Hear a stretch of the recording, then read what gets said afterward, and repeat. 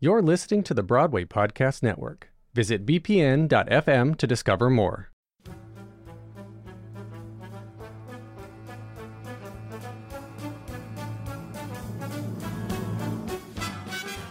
You're listening to Tony Telecasts from The Ensemblist, the only podcast that shows you Broadway from the inside out.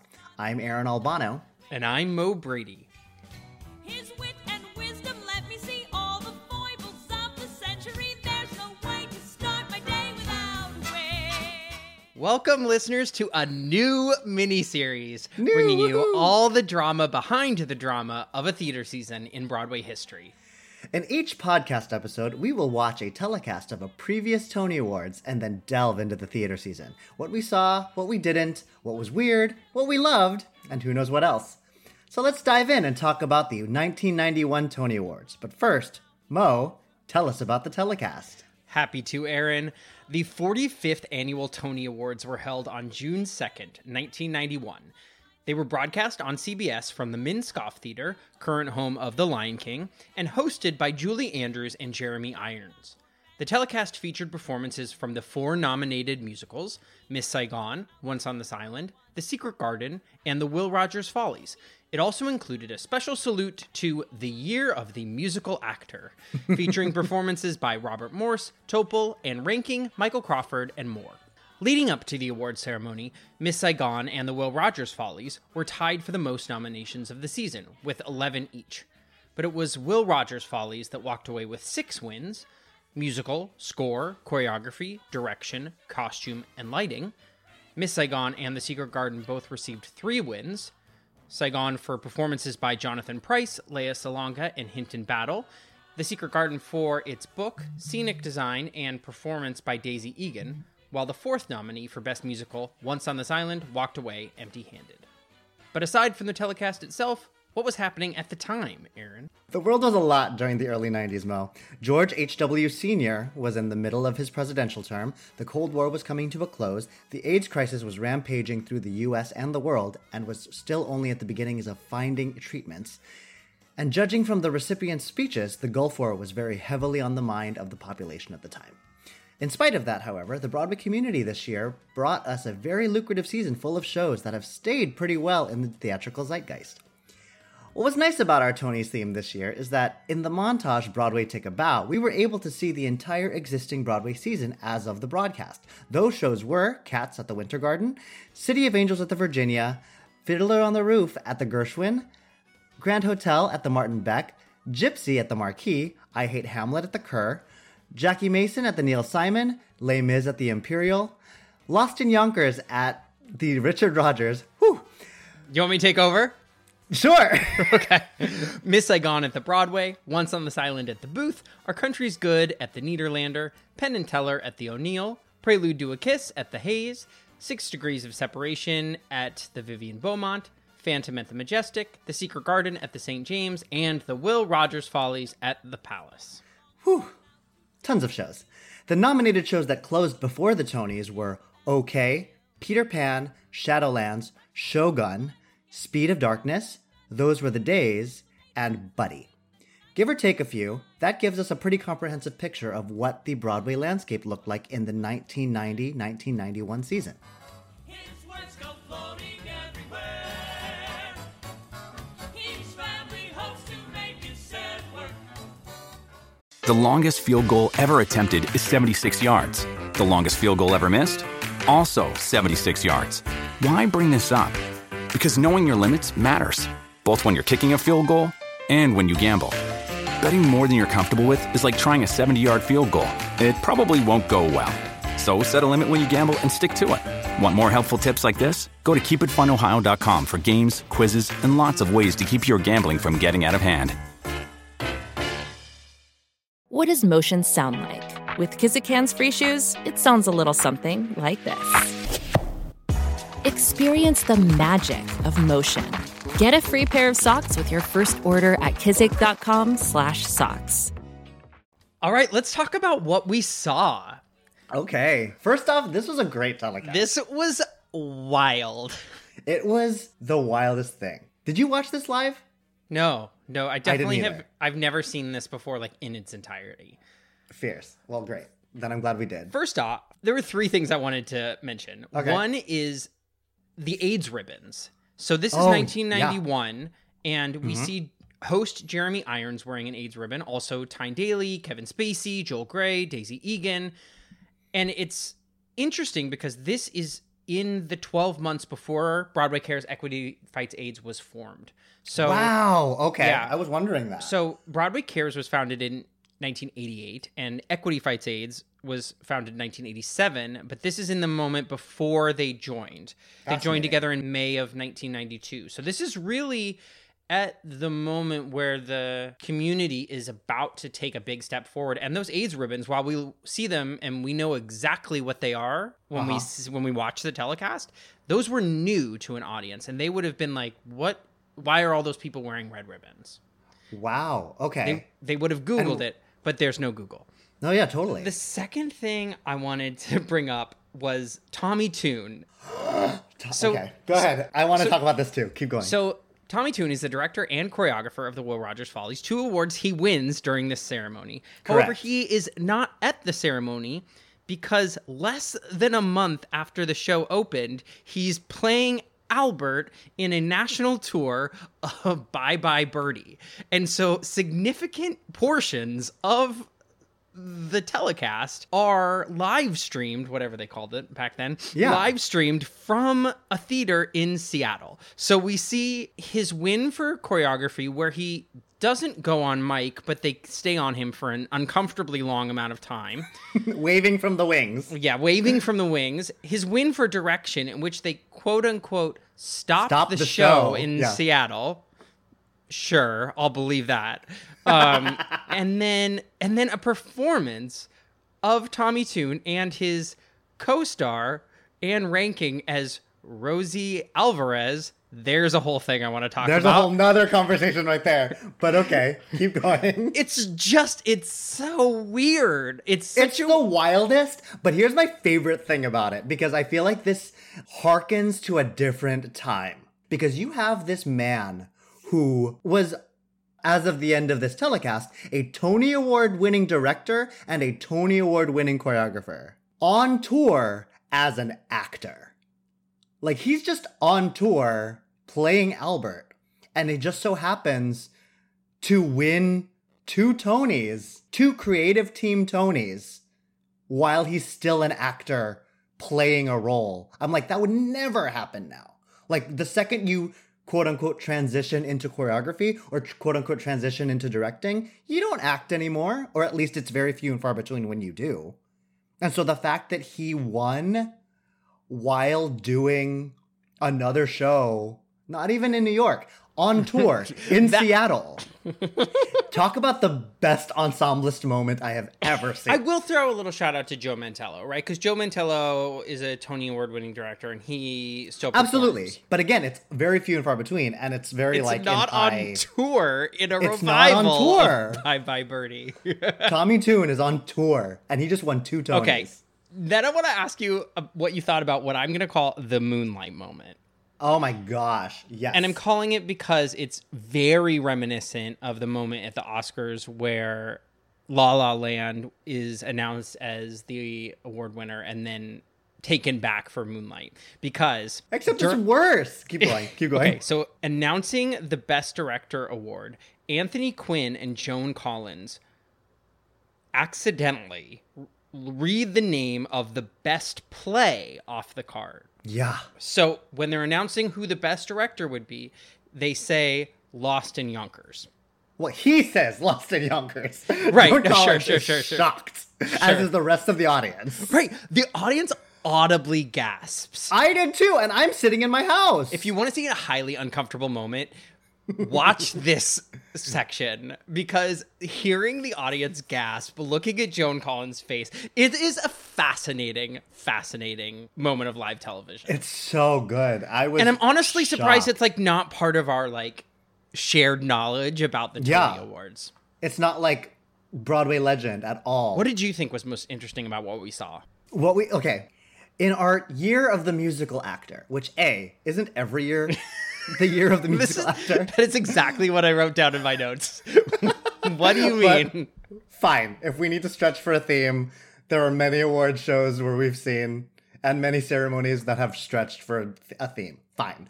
But these performances floored me. And there were certain ones where I was like, okay, fine. Sometimes the Tonys is a commercial, sometimes it's not. So the 4 non-nominated performances were Robert Morse for I Believe in You, Julie Andrews doing like a medley of her career, Tommy Tune and 9 Ranking singing Rosie, Michael Crawford singing Music of the Night, all of which were fine. It filled up the night with more music. It was cool. But the reasoning for all of them was suspect to me. I mean, like Tommy Tune and 9 Ranking. They already had the cameras there. I don't know. It's sort of justified. I guess, yeah. It was definitely like, let's watch these 2 veterans of our business do a performance on tour. It really reminded me of what year was it? 2012, where they showed Hairspray from the cruise line. From Norwegian Cruise Line. Yeah. It made me chuckle. It made me chuckle a little bit. Here are my 2 real questions about the other 2 numbers. Robert Morse, I Believe in You, which I thought was fine. I had no idea why we were here. Like, there was no production of How to Succeed.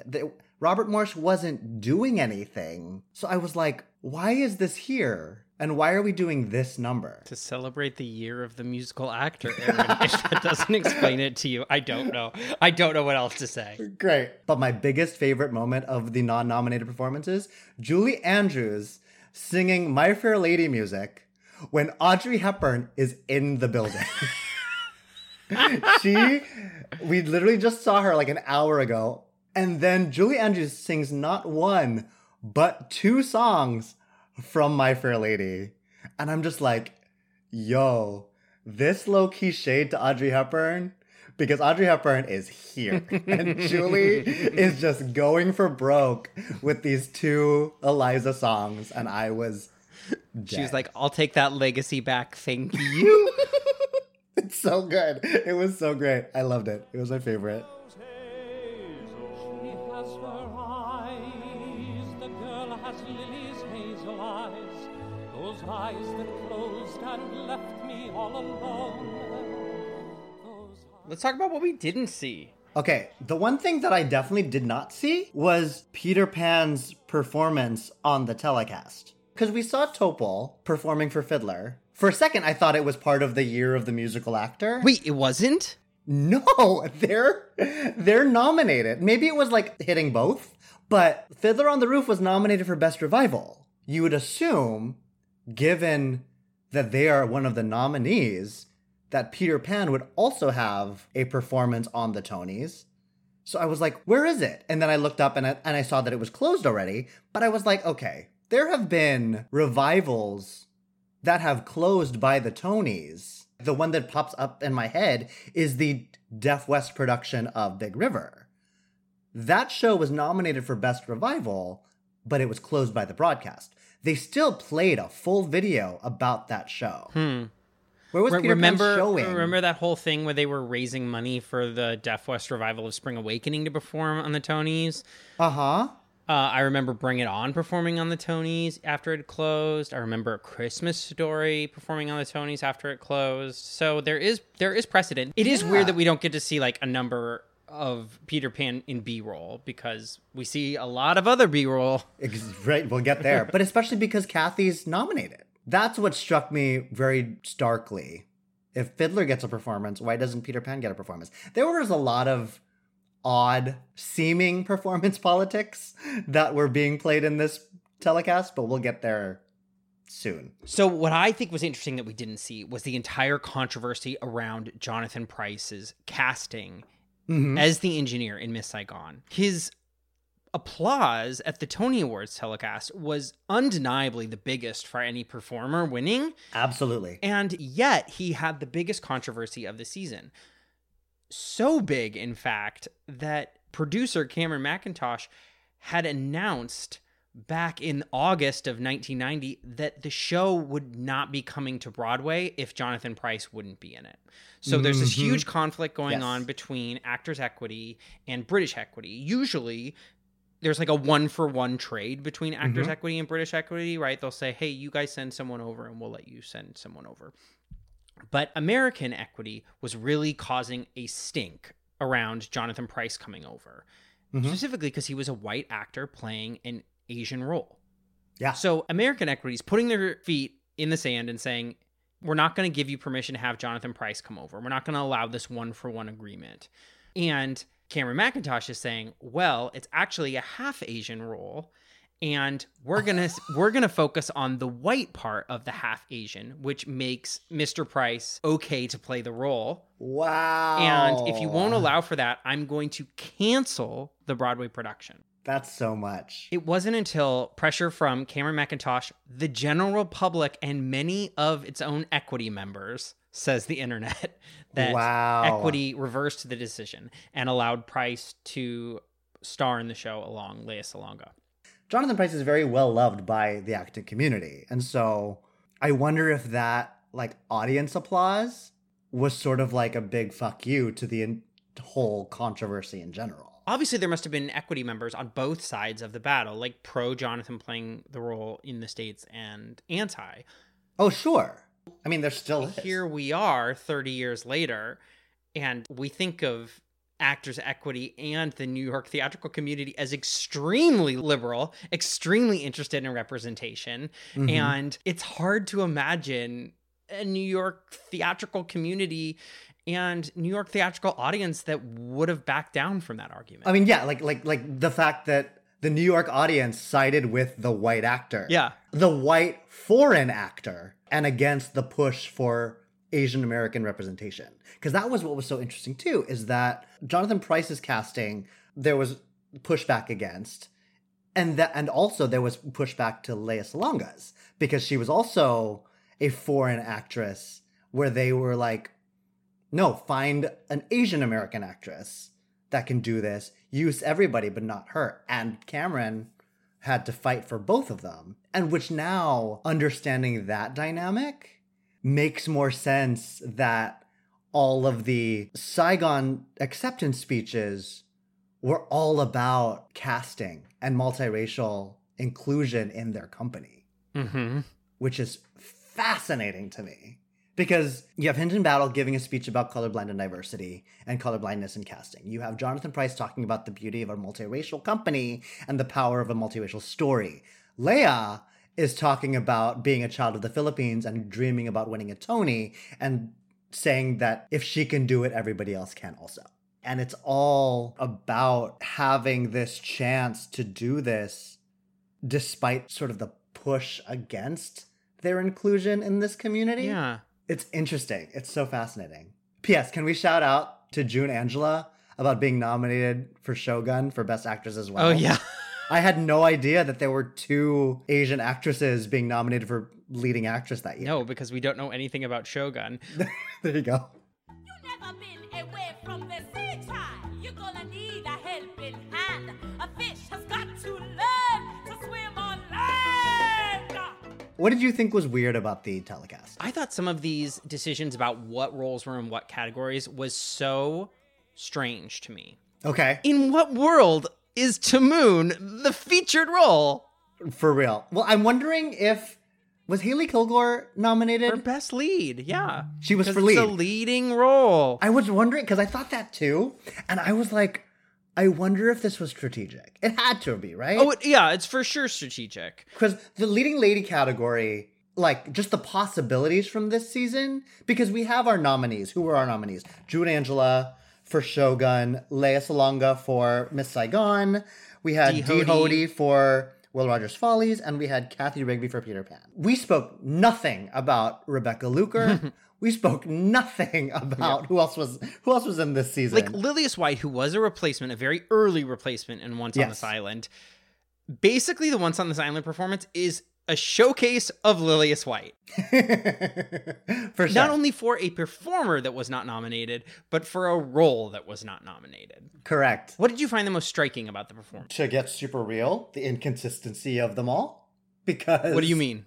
It struck me that Will Rogers' Follies, we start with Will Rogers' Follies, arguably as the opening number of the show. Right. They get not one, but 2 songs. They get Willamania and they get Our Favorite Son. Both are performed live, complete with Staircase and then Half Staircase. and costume changes and everything, and a drop that they just imported from their theater of Will Rogers' face. But then everybody else gets one or less performances, where Once on This Island gets one live performance, which is a medley of Human Heart and Mama Will Provide. Saigon gets pre-recorded footage from The Heat is On in Saigon, Last Night of the World, I Still Believe, You Will Not Touch Him. They get like this like medley of pre-record. And then they do a performance of American Dream. Same thing with Secret Garden. They get The Girl I Meant to Be and Wick as a pre-record. And then Lily's Eyes and Come to My Garden get to be live performances. It was wild. And again, I'm like looking at it, and if I were in the season, I'd be like, wait, why did they get two? Wait, how come? Especially if like I'm the nominee lead actress of a show that just won.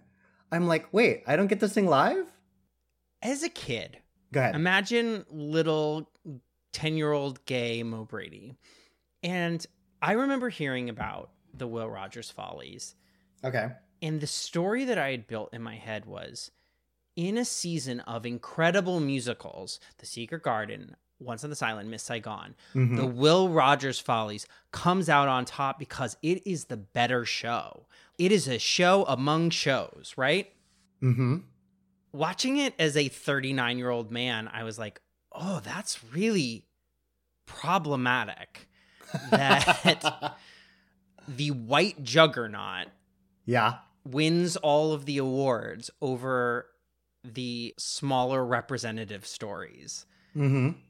And this being my first time watching the telecast is really favoring them as well. You know? Completely. There's no sense of equity. Like, do you remember back in 2016 when Hamilton won, was nominated, and was going to win every award? Uh-huh.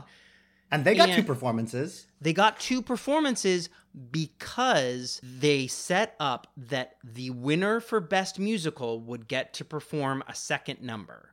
And so every one of those nominated musicals that season prepared a second number.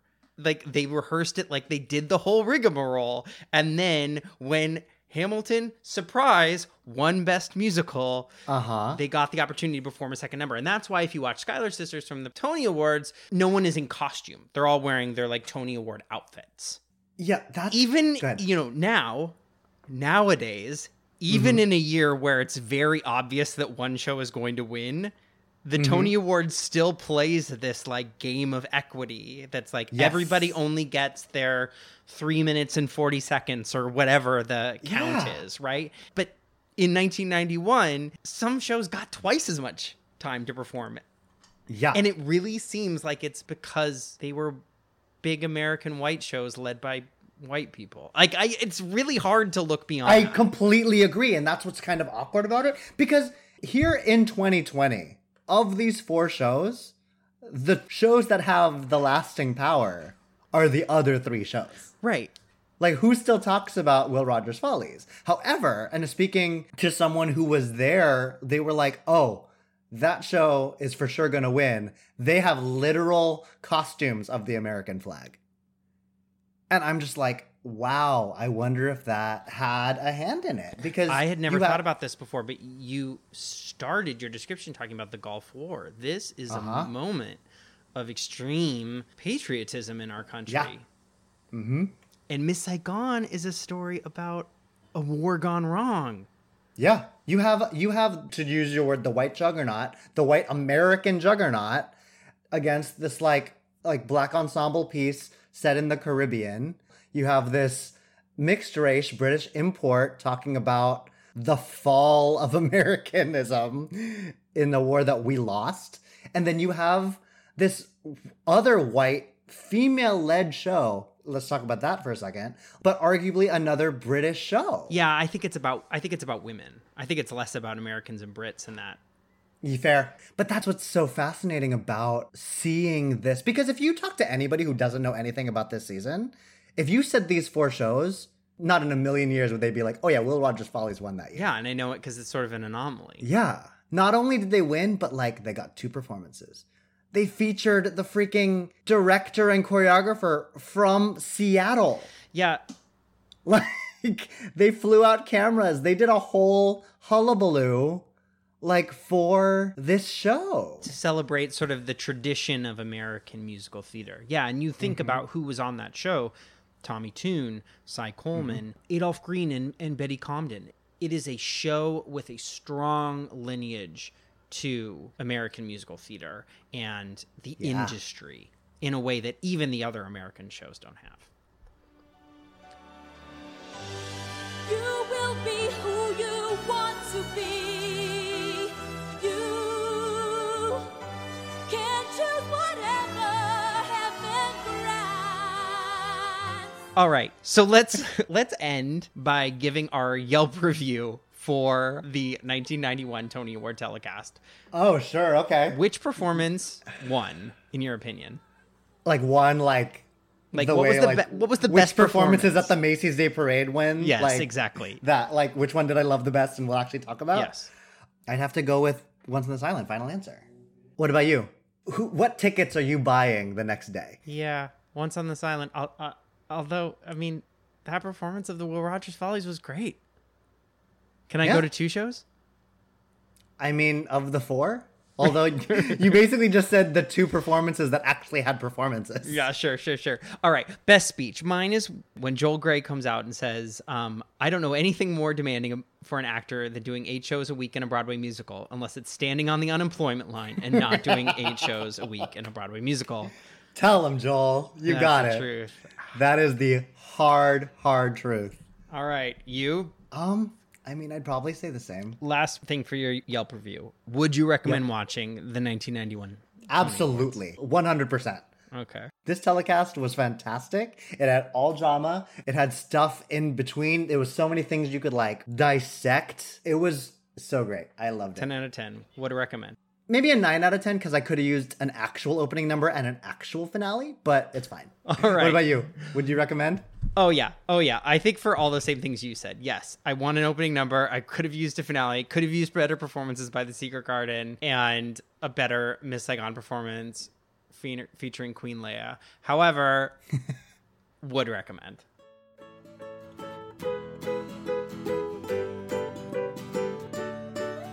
All right. At the end of each episode, Aaron and I will randomly select a Tony Awards telecast to watch on YouTube. We will have the following week to research the season as a whole and then bring you our most surprising findings about how the telecast did and didn't reflect the year on Broadway. So let's select our very second Tony telecast. I've put a handful of infamous Tony seasons on pieces of paper in this basket. Here the basket. And I will now randomly select one to explore for next week's episode. Drum roll, please. Next week, we are watching 2013. We are jumping ahead, folks. Matilda and Kinky Boots, kids. Is that year? Yeah, it's Matilda Kinky Wonderful. Boots. Okay, cool. So to join us for our next Tony's recap, be sure to watch the 2013 Tony Awards. The Ensemblist was produced today by me, Aaron Albano. And me, Mo Brady. There are 2 great ways you can be helping The Ensemblist right now. One is by leaving us a rating and review on Apple Podcasts. And the second is by becoming a Patreon member at patreon.com/The Ensemblist. Please follow The Ensemblist wherever you listen to podcasts, on Spotify, on Apple Podcasts, or at bpn.fm, the home of Broadway Podcast Network. You can also follow us on Instagram. Thanks for listening, everybody. Until next time.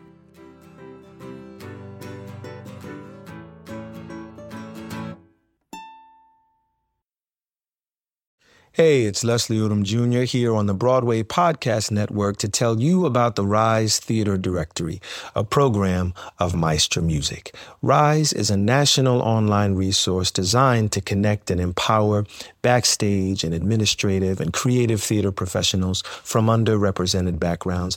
If you work or aspire to work in the theater community, this can help you find your next project. And if you hire theater professionals, search the Rise Theater Directory to find your next team. Create your profile now and get more information by visiting risetheater.org. That's theater with an RERISETHEATRE.org, because only together we rise.